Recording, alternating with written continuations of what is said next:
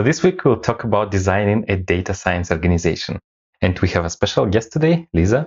Lisa is a director of data science for Twitter, and she leads an organization of 200 data scientists. Before that, Lisa worked at Microsoft, and maybe you'll tell us a bit more about that. So yeah, welcome to our event. Thanks for having me. Yeah, before we go into our main topic of today, which is designing data science organization, let's start with your background. Can you tell us about your career journey so far? Yeah, let's see. My background is in math and sciences. My bachelor and master were in applied math. I was applying that towards various engineering sciences. So really passionate about just like the application of math and data towards various real world scenarios and applications. Let's see. I started my career after various internships in academia and industry. I started my full-time career at Microsoft. Originally, I was in the developer division, working on Visual Studio, the C# and Visual Basic languages. I was working on the IDE and user experience around those languages as well. And so that was a great opportunity just to really, while I was working on a product that was geared for developers, to learn about, building software in the tech industry and all the various best practices that come with that. And it's been interesting actually to see how some of those can be applied towards data science, the way that we run data science projects as well. As my role there evolved from working in product to looking at customer feedback, and then over time, increasingly, big data was growing in the industry, and we're interested in more of the quantitative in addition to the qualitative feedback. Then I started working on our telemetry systems, our product analytics, performance, as well as things like our overall metrics that we're using to run the business and our various business reviews, and then data science techniques that we started employing to understand the usage patterns of our users as well. So I was doing that role within Visual Studio for some time. And then as the cloud was growing and we were increasing our focus on Azure within the company, then I moved to a data science organization for Azure. And I was in that org as it grew over several years and was leading a data science team within what we were calling Microsoft Cloud Data Sciences. So again, we had a lot of focus on Azure over time as the org was growing, but also started working on like the intersection with Microsoft Teams, Power BI, and other cloud services as well. So in that role, we were doing data science for the product, looking at the retention of different services and how different features and changes impact and improve that, but also working with the business program. So with our marketing team on lifetime value of users and optimizing our paid media and spend efforts in that way, working with our support team, also with various optimizations on our support practices, our field and cross-sell, upsell, et cetera. And then most recently, I moved to a role within Twitter, the one that you mentioned at the start. And so started off working on our discovery and connection teams, which is all about how users come to the product and then engage within the product. And I'm currently leading data science across the Twitter product itself. So all the features that you know and get to use on a regular basis, using data to really help drive our decisions and also improve the various ML models that help run the user experience as well. In addition to the Twitter product, my org also extends across the platform. And so that includes various aspects of using data and science to evolve our infrastructure strategy, experimentation platform, developer experience, etc. Yeah, at Microsoft, you touched pretty much everything, right? Like they're quite. For how long did you work there? I was at Microsoft for 17 years and several different roles there. And then back in September, I moved over to Twitter. Okay, yeah, that's amazing. I remember switching from Delphi to C# and I was pretty amazed. It was long time ago. I don't do C# anymore, but yeah, that was amazing. And at Twitter, does everyone at Twitter have to have a Twitter account? It's not required, but it's encouraged. Yeah, I mean, I think with any product you're working on, it's good to use the product. At Microsoft, we call it like dog fooding the product, and you get a first-hand experience of all the things that you work on. Right. So some time ago, I came across your article, which was about designing a data science organization. And actually, this is what I wanted to talk about in this podcast episode. And you start this article. I think you wrote actually it back at Microsoft, right? It's a couple of years old, I think, or maybe 1 year old. I don't remember, but it's not something you published yesterday, right? So it was still back at Microsoft. So you start this article with a section to centralize or decentralize. Can you tell us more what you mean by that? Like, why is it even a choice? Like, why do we have to think about this? Yeah, the topic came up because it's something that I was observing across Microsoft at the time. There were certain engineering product teams within Azure that might have an embedded data science. They just found that they, needed that function. And so you're kind of like you're running a business, you can add whatever function you need in that role. And I've seen this at a few other companies as well. And so an engineering manager, for example, and then they might have one or two individual contributor data scientists reporting to them directly. And then the other paradigm that I saw is that you would have a centralized data science organization where data scientists were reporting to data science managers, but then they would work in somewhat of a embedded way with the stakeholders so that they were essentially aligned with various partners in that way. And so I was, just reflecting on the different pros and cons of the two different models and then how to set up for success in either construct to ensure that you kind of cater to leverage the pros, the benefits, as well as solve for the cons. Mm-hmm. So the second one, you mentioned centralized data science team. So you said that there is a data science manager, but the other part I didn't quite get. So you said that they are still embedded.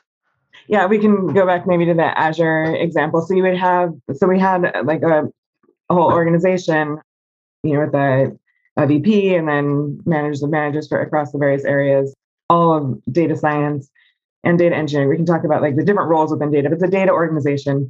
And then the embedding is essentially, how you structure within that organization. So you would align to, let's say, a part of the team that was working with our partners, a part of the team that was working on startups, a part that worked on, Azure for developers. And so each of those teams would align with another business group of product managers, engineers, design, research, marketing, etc. So although they directly reported within this broad data science org, they still had this connection to a stakeholder versus the other model was where they would actually be fully embedded with a solid line, meaning like they reported to that other function.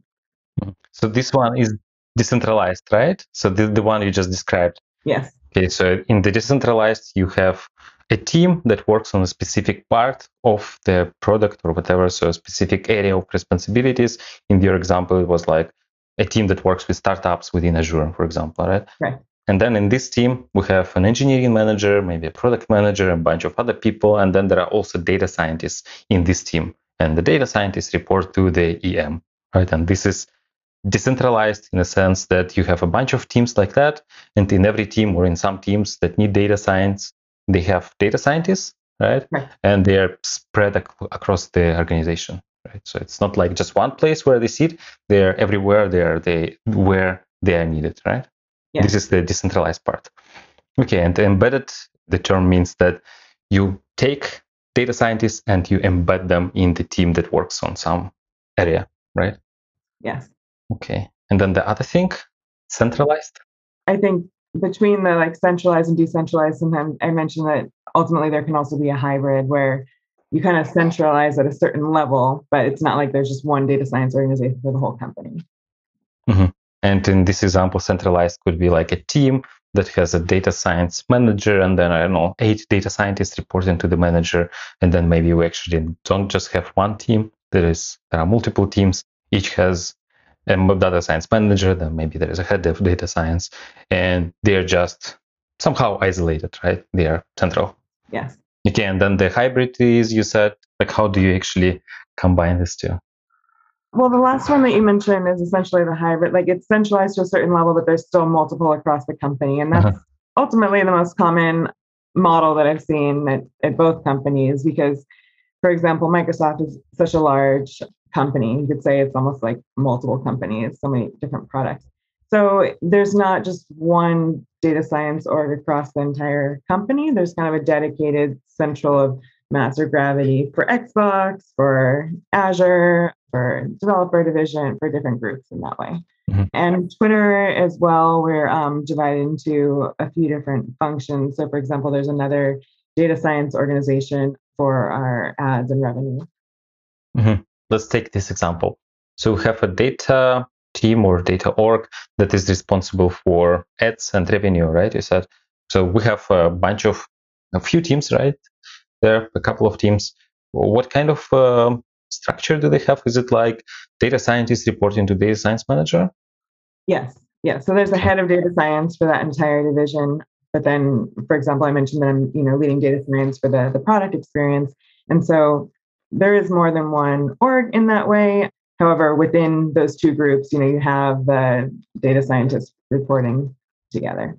Mm-hmm. And then these data scientists, do they just sit together as a team isolated from the rest of the company? Or how do they actually work together on, let's say, because this ads and monetization, it doesn't exist in isolation, right? So you actually need to display ads, and then there is a product team with backend developers, front-end developers, product manager that is responsible for this, right? So how do data scientists interact with these people there? Do they sit together? Do they sit alone? Like, how does this work?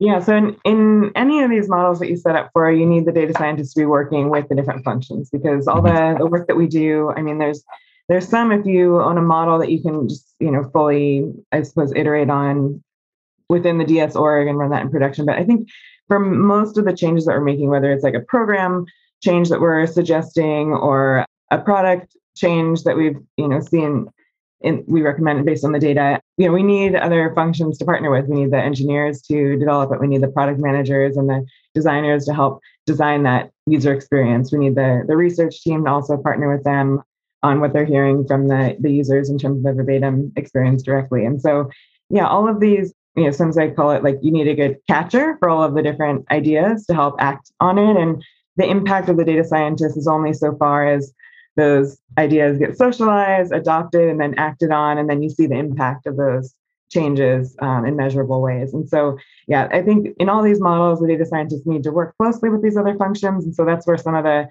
pros and cons come into play regarding the different models in terms of what they enable and what they make harder, and then how you solve for that no matter what model you're in. So to summarize this and make sure I understood you correctly, so you have the team of data scientists, you have a team, a feature team, and then you embed data scientists there. The main difference between centralized and decentralized way of arranging this is in one case, in the decentralized case, the data scientists report to engineering manager. And in the other case, in the centralized case, data scientists report to data science manager. But in these two cases, both of them are embedded in the feature teams, right? Correct. And so, if you are reporting directly within the feature team, that embedding happens naturally. Like you're already included in all of the team rhythms and forums. You have all the context on the domain, which is a key area that any data scientist needs to be successful. You just kind of get that through osmosis. You're immersing it with the team that you're in day to day. You're in all of the all hands, like connected with that team and the mission. Yeah. And then perhaps on the other side, the business owners, they always have like dedicated resourcing that is aligned with their area that they have, that's fully kind of in their control versus that might be being prioritized across the org. So yeah, maybe going back to the data scientist experience, as you're in that model reporting the business area, it makes it really easy to, one, get that context as well as have the team right there directly to be able to act on the recommendations that you make. In the other model where you're centralized, you have to be proactive about that. And I think it works best also when you have partners that are having that top of mind and really looking at each function as equal partners. Within Twitter, we have a culture around like each function being co-owners. And so, including each one directly is just kind of the default within each of the forums. You have engineering, design, product research, and data science as well working together there, whether that's at the very beginning of the cycle at like the strategy and planning, as well as like as you go on to the product roadmap and feature changes and kind of measuring the different hypotheses that you had tried as well. Just wanted to make sure I understood this, what you said, each function is a co-owner. By function, you mean you have like a data science function, you have analytics function, you have product management function, software engineering function, right? But then everyone sits in the same team? Yeah, so we're all reporting to separate teams. So it requires a little bit more of an effort. You have to make sure that, you have forums where everybody can come together, that your Slack channels and Google group, are including everybody. It's not on anyone there. It's kind of straightforward, but just requires like ongoing attention there. But I guess a team has to have some sort of rhythm, right? Some sort of ceremonies and things like this. So for example, like you start with planning, then you work for 2 weeks, then you finish with, I don't know, a retrospective, some sort of process, right? And then everyone from different functions have to come together, right? And they have to align to work at the same pace, right? Work together, which is what I mean by working as one team, right? Yes, This is how it's done.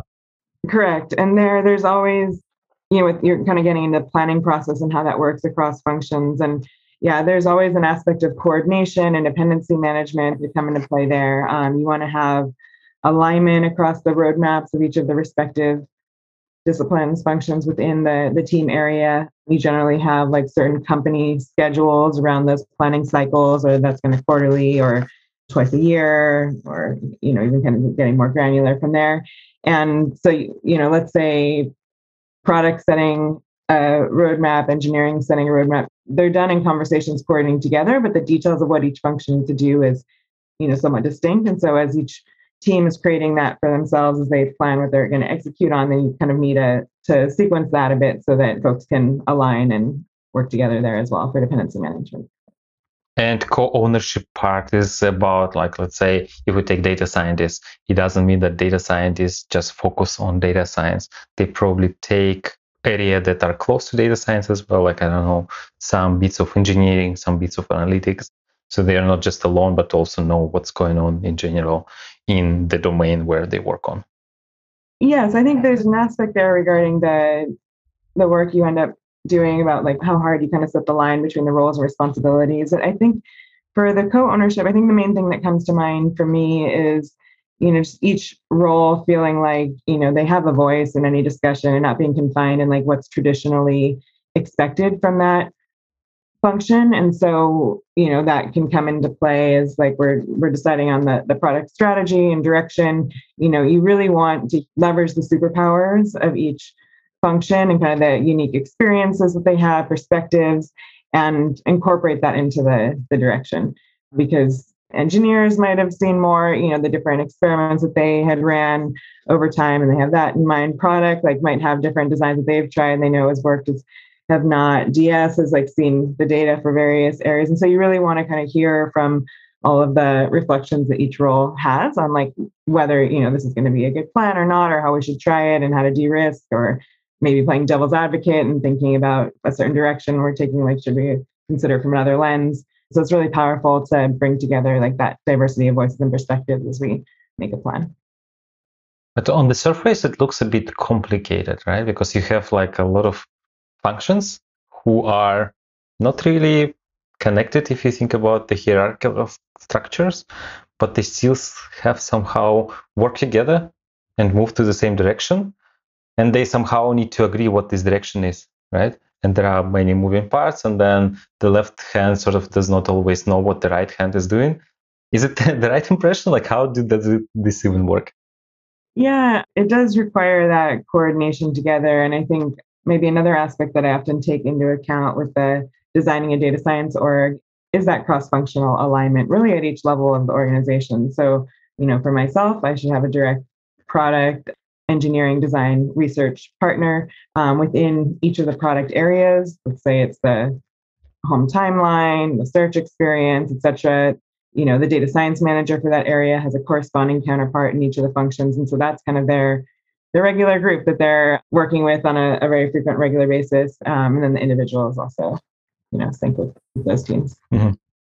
Okay, so you have to have this alignment on each level. So the individual contributors have to align to agree with each other what they work on. Then data science manager has to agree with engineering manager, with product manager, with, I don't know, something else manager, with product analytics manager, right? And then one level up, we have heads off, right? So they have to agree. Maybe the direction is more broader. And then you as a director of data science need to talk to the director of product, director of analytics, right? Like maybe here you more think about strategy rather than particular details, right? And then you have above you VPs, right? Who also need to agree.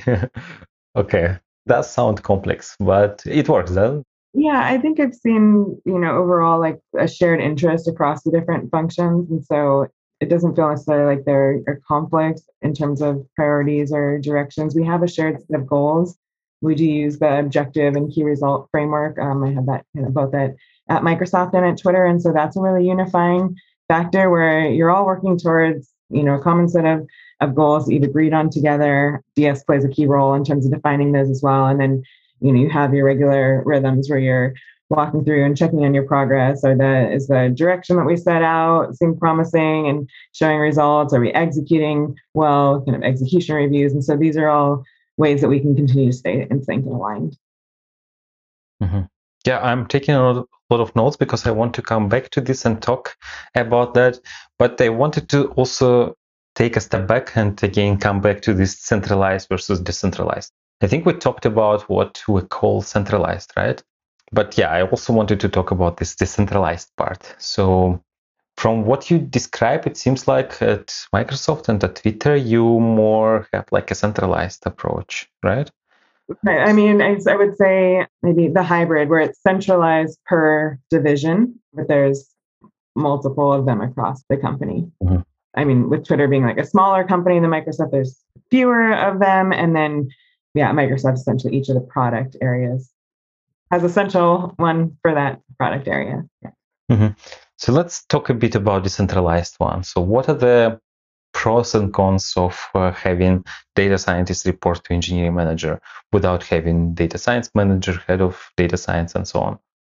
Yeah. So, I mean, often it comes about, again, because the leader within that group, they know that data science is going to be a key function for their success. And so they fund a certain number of roles around data science that are going to be fully dedicated to the work that they do.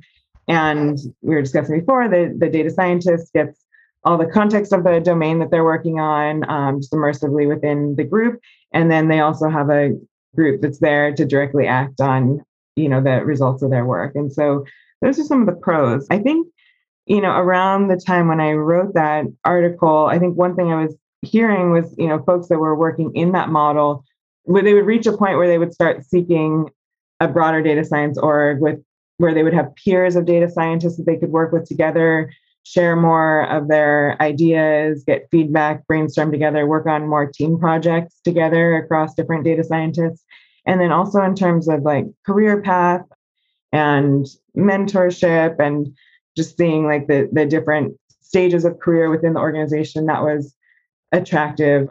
Or maybe one thing that was more challenging within the other model, where if all their peers were engineers, maybe people didn't really understand the nature of their craft as well. And maybe as you're having like a end of year performance discussion, it might be a little bit harder with that manager to have all of the context and history about that specific career ladder. Whereas if you're in more of a peer group, there's a little bit more of that default understanding by default, and then maybe some natural different career stages that you can experience.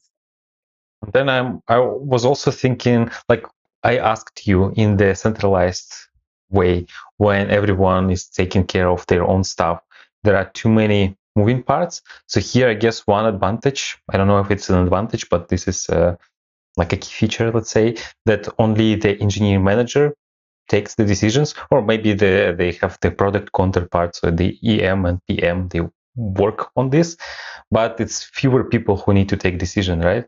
So in case that there is disagreement, maybe it's easier to, well, there are no disagreements probably, it's just, okay, we just do it this way, right? While in the other scenario, you might have some friction, right? You might have different views on the direction, on how to approach things, right? And it can be both good and bad, right? Yeah, I was just going to add that point as well. I think that can be both good and bad. You have fewer decision owners in that sense, so easier to make the call on the direction, but maybe you actually do want that, additional leader's voice in the room if you really want to make sure that the voice of data science is in those leadership forums and helping set the direction. And so, yeah, to your point, it can be one more opinion that maybe makes the decision harder, but maybe it's actually healthy to have that debate. Okay, and what are the cons of the centralized approach? Like, what are the disadvantages? Yeah, I think with the centralized, you just have to really make a more concerted effort to get the context. So, for example, sometimes I can hear from stakeholders of like, well, data scientists seem more removed or the work seems more academic. I'm not sure the direct application that's going to have in my area. And so the data scientists definitely need to grow that context, whether that's through like, using the product, researching the product, understanding the user research, kind of the work from the other functions and the product roadmap ahead so that they're kind of in the forum discussing with their partners, the ideas ahead, and then they can kind of go off and have areas where they are doing data science led projects, ideas that they've come up on their own, but they're applicable. It's applicable to the business where like you bring it back to the stakeholder and say, oh, wow, this is very insightful. This is very useful. I'm going to use it in this way. I wouldn't have thought about it, but now it's exactly what we need. And so it's just, I guess, really on the data scientist to build that context in that way, and then ensure that the product team is like at a place in engineering that they can act on it in their roadmap. Mm-hmm.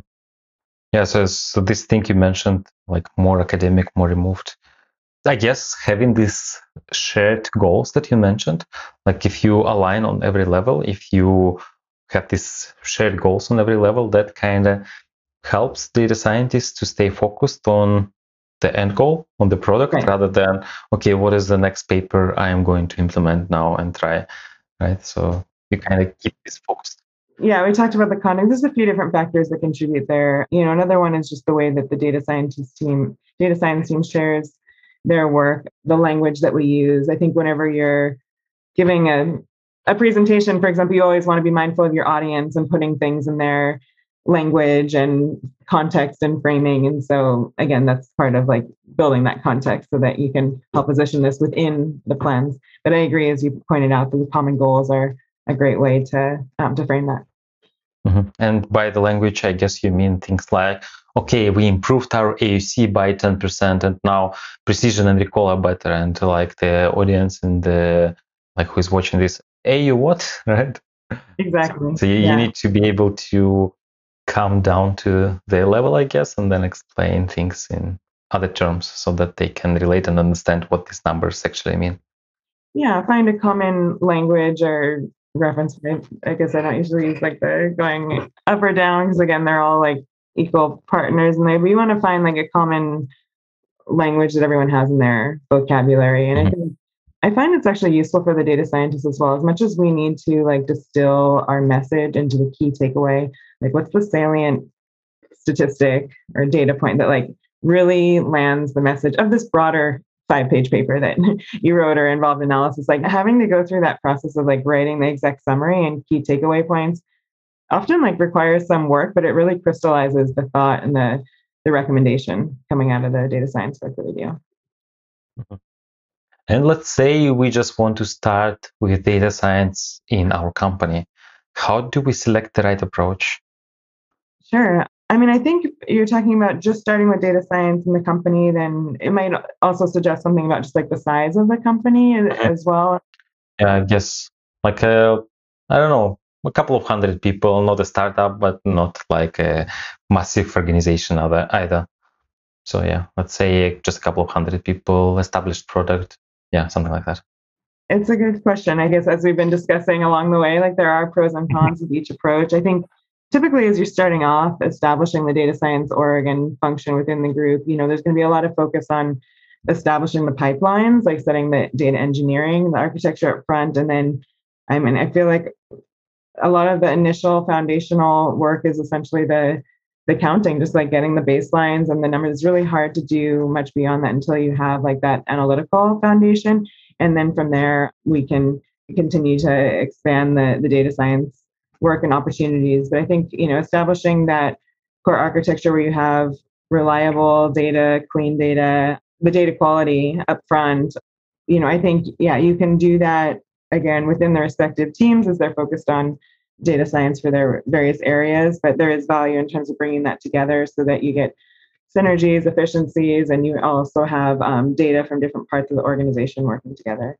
I guess maybe that's one other point that I should raise as we kind of discuss these pros and cons is that if you have data science fully distributed, you might end up having like conflicting results from different parts of the organization. It's not completely a non-issue in the centralized data science org. It's something I still focus on with my org as well. I shouldn't have like one team giving a conflicting recommendation to the stakeholder, then somebody else or have us use different approaches or techniques, but at least there's kind of more of a forum to bring folks together.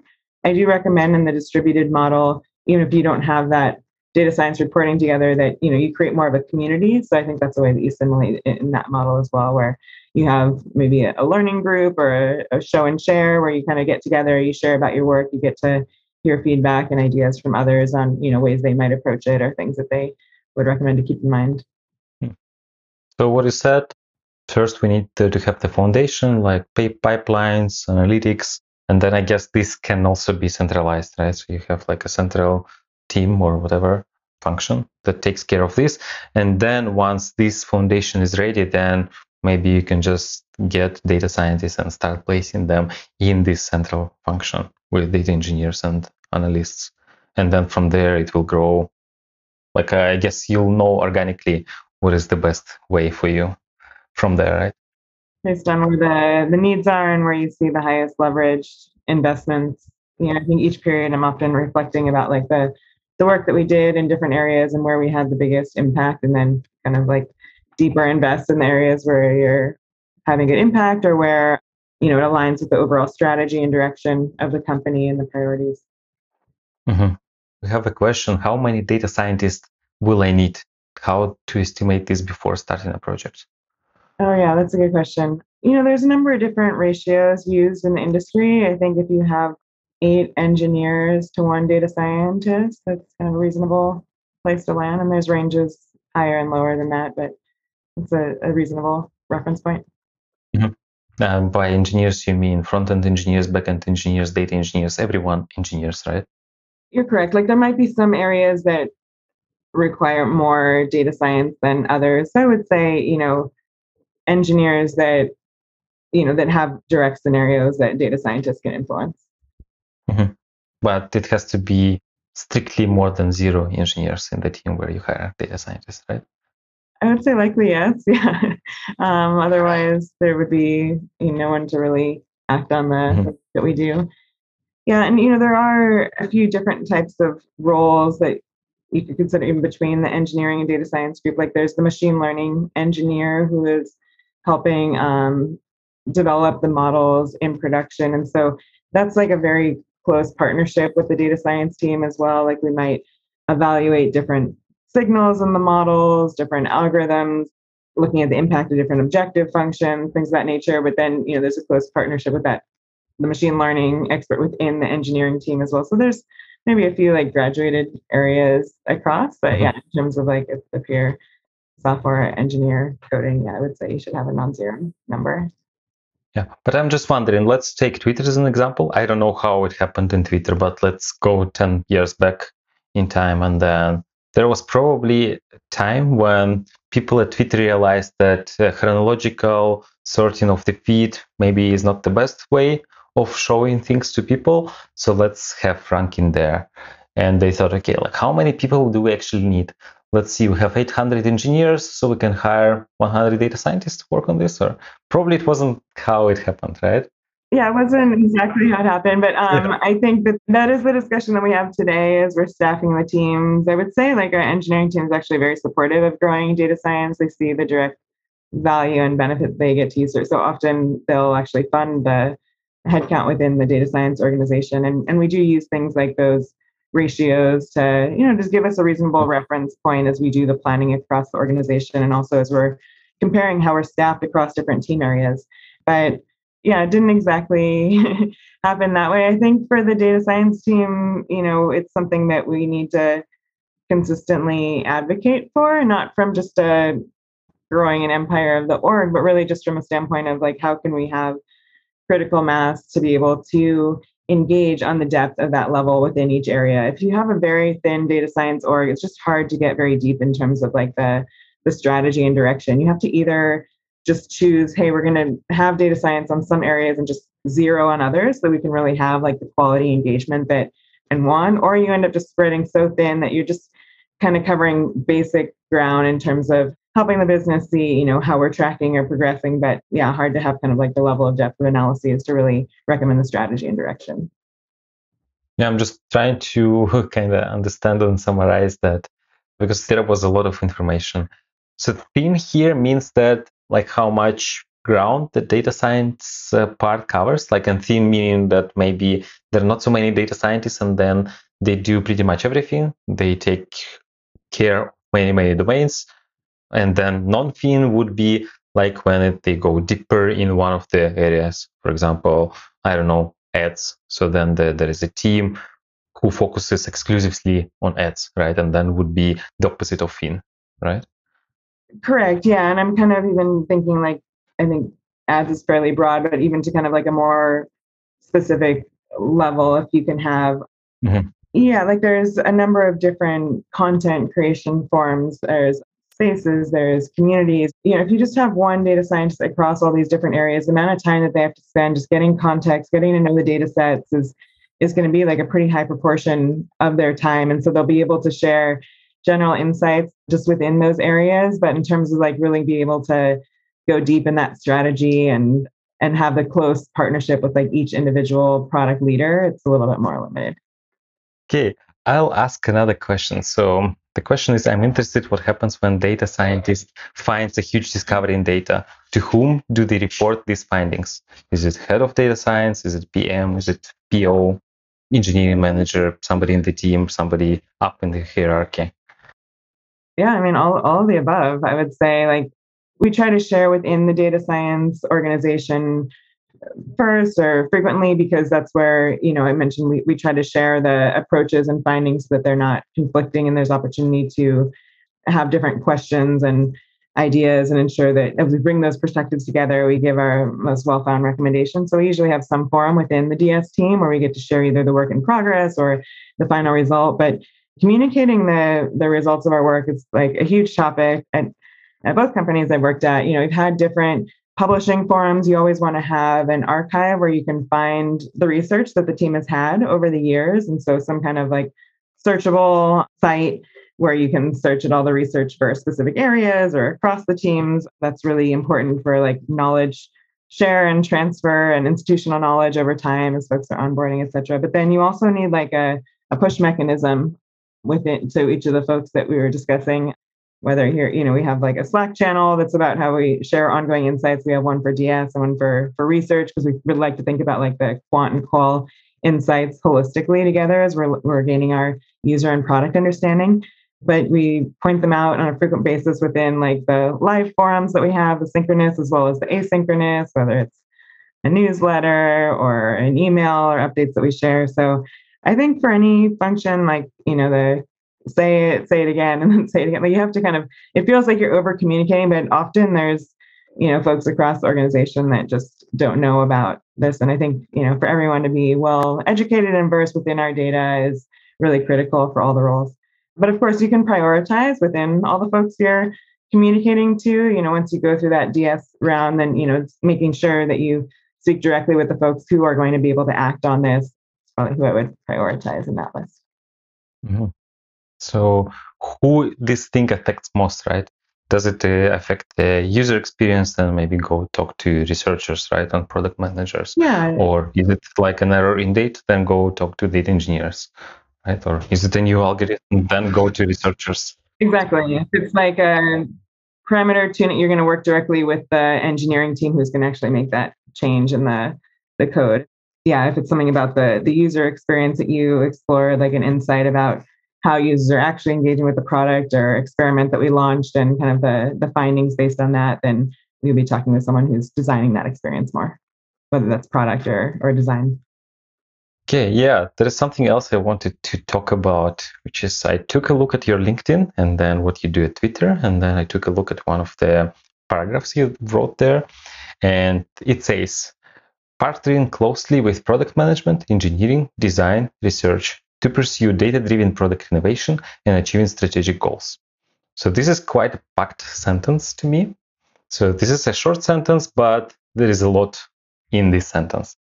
So yeah, I wanted to spend some time trying to understand what it means and decompose it. So yeah, I wanted to start with the first thing here. So partnering closely with product management. So how important it is to closely to partner with them? It's essential. Yeah. I think kind of as we've been discussing, we need to partner closely with product and engineering in order for any of the work that we do to actually see life and make a difference and be acted on. Because I guess the product managers, at least in my experience, these are the people who actually know what is important for the user. So they are kind of the most important stakeholders, right? So they show you the direction, and then it's up to you to understand how to implement this. So they say users have this problem, and you need, as a data scientist, as a director of data science, you need to think, okay, how can I use now data science to actually solve this problem? And then you run this by product managers and ask, okay, do you think this is something that will help, right? And this is the kind of conversation you have with them, right? To understand really where to go. So the strategy part comes from them, right? The problems come from them, and then you are more like the solution. Maybe yes and no. So I would say that the product function is like the de facto leader for that overall roadmap. I think maybe going back to the co-owner, I think that's why we developed that term, because the strategy, we really want like all the functions to feel responsible for contributing to that. But it's true that the product team is the one who's really bringing that together and communicating that in a holistic way and driving that really for the broader team. Yeah, so we'll work across the functions to discuss that strategy. Product will capture it and bring that together and really take the lead on that, on then driving that forward. And then, I think a number of the types of interactions that come up, for example, between product and DS will be, okay, we've decided that we're going to take this strategy and direction. What is the best way to measure success? So then the data science team will be the driver or the owner for that. And, product will approve it to kind of confirm, okay, that is capturing, the goal or the intent of what we had in mind here. There are other engagements that come up around experimentation. What are the SHIP criteria for changes that we put into place? So, for example, I think in both companies, we've had a way to, run experiments like holistically and have a view that all functions can use to look at the results of the experiments and the way the different metrics move. But like if one metric goes up and another one goes down, the data science team is responsible for establishing what is the recommended trade-off across these when it comes into guardrails and things of that nature. And then you have kind of a model for doing the experiment review across the functions to interpret that. And, generally you're following that, but you can also have room for interpretation based on the specific scenario that was launched and what's appropriate there. So yeah, those are a few examples, I think, of like that data science and product interaction. Mm-hmm. Do you have product analysts, or it's mostly data scientists who do analytics? We also have analysts within the team. So this is analysts, they are kind of the part of the data science team, because to me, all you described, not all, but some of these, like analyzing metrics and, looking at how these metrics conflict with each other. This is something that analysts typically do, right? Or this is more like what data scientists do, or both? No, it's a good point regarding kind of the further differentiation between the roles there. I think, our analysts have been really driving a lot of the data democratization for these metrics. So as the metrics are developed, putting those in a dashboard or a discoverable environment that everyone can use to track, and really leading a lot of the descriptive work, like what has occurred.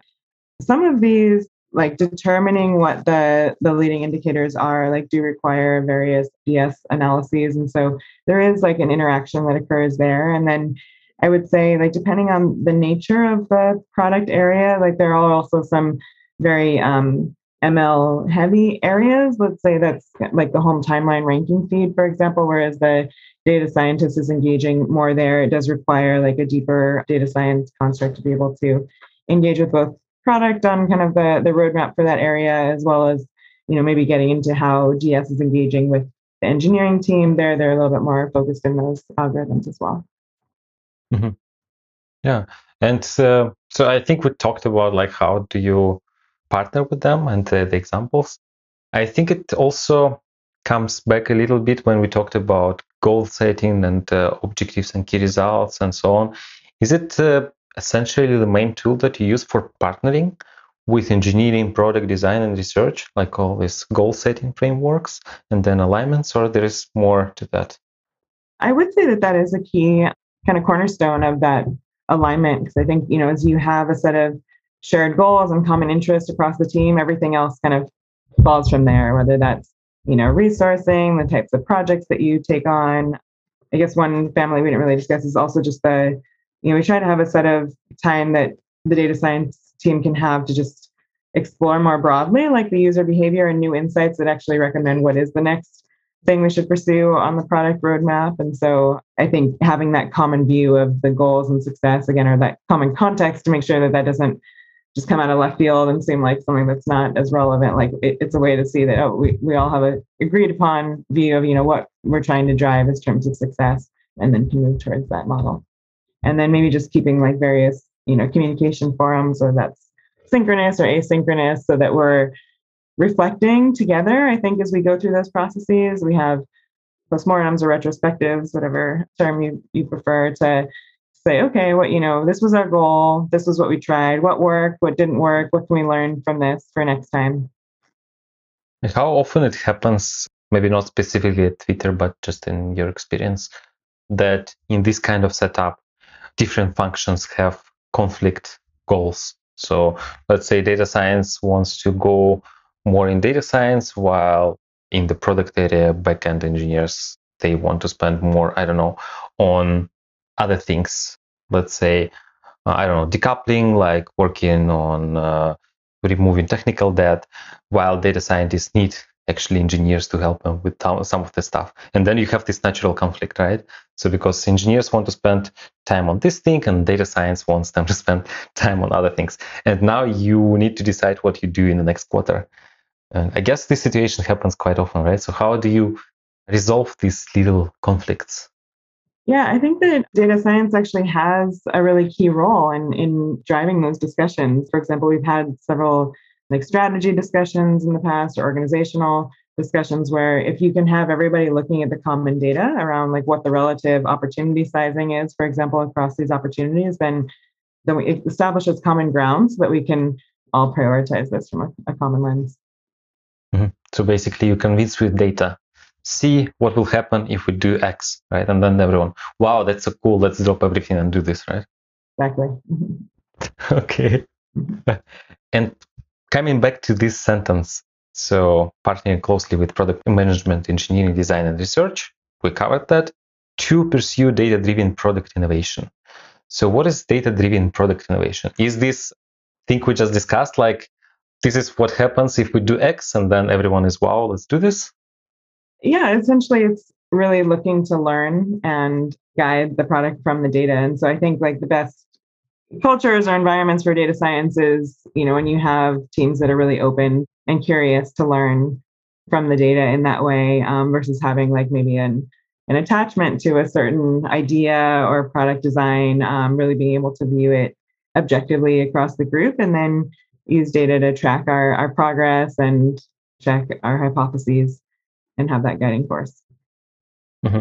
So the main part here is having trust in your data, and then being able to use this data to show, okay, this is the direction we should go, and this is the new cool thing we should try because it probably will affect this metric we care about, right? And then this is how you do data-driven product innovation. Right. And then checking and, validating that along the way. Yeah, of course.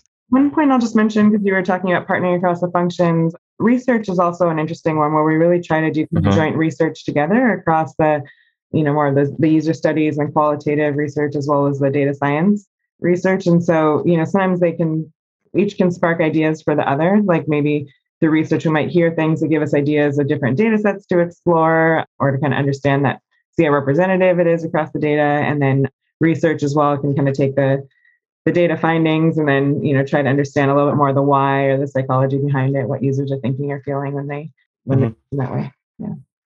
Okay. So the audience of these podcasts are mostly data scientists, I assume, or data folks.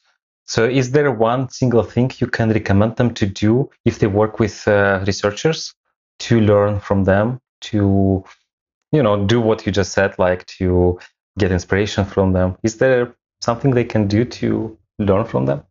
Yeah, I think just keeping an open mind and curiosity on kind of what they're finding and seeing. I think one challenge that we can have from data scientists when we're viewing research studies is that, the sample sizes are often smaller than what we're accustomed to. So I think it's really easy to say, we don't know how representative that is, etc. And what's the power of U-test, right?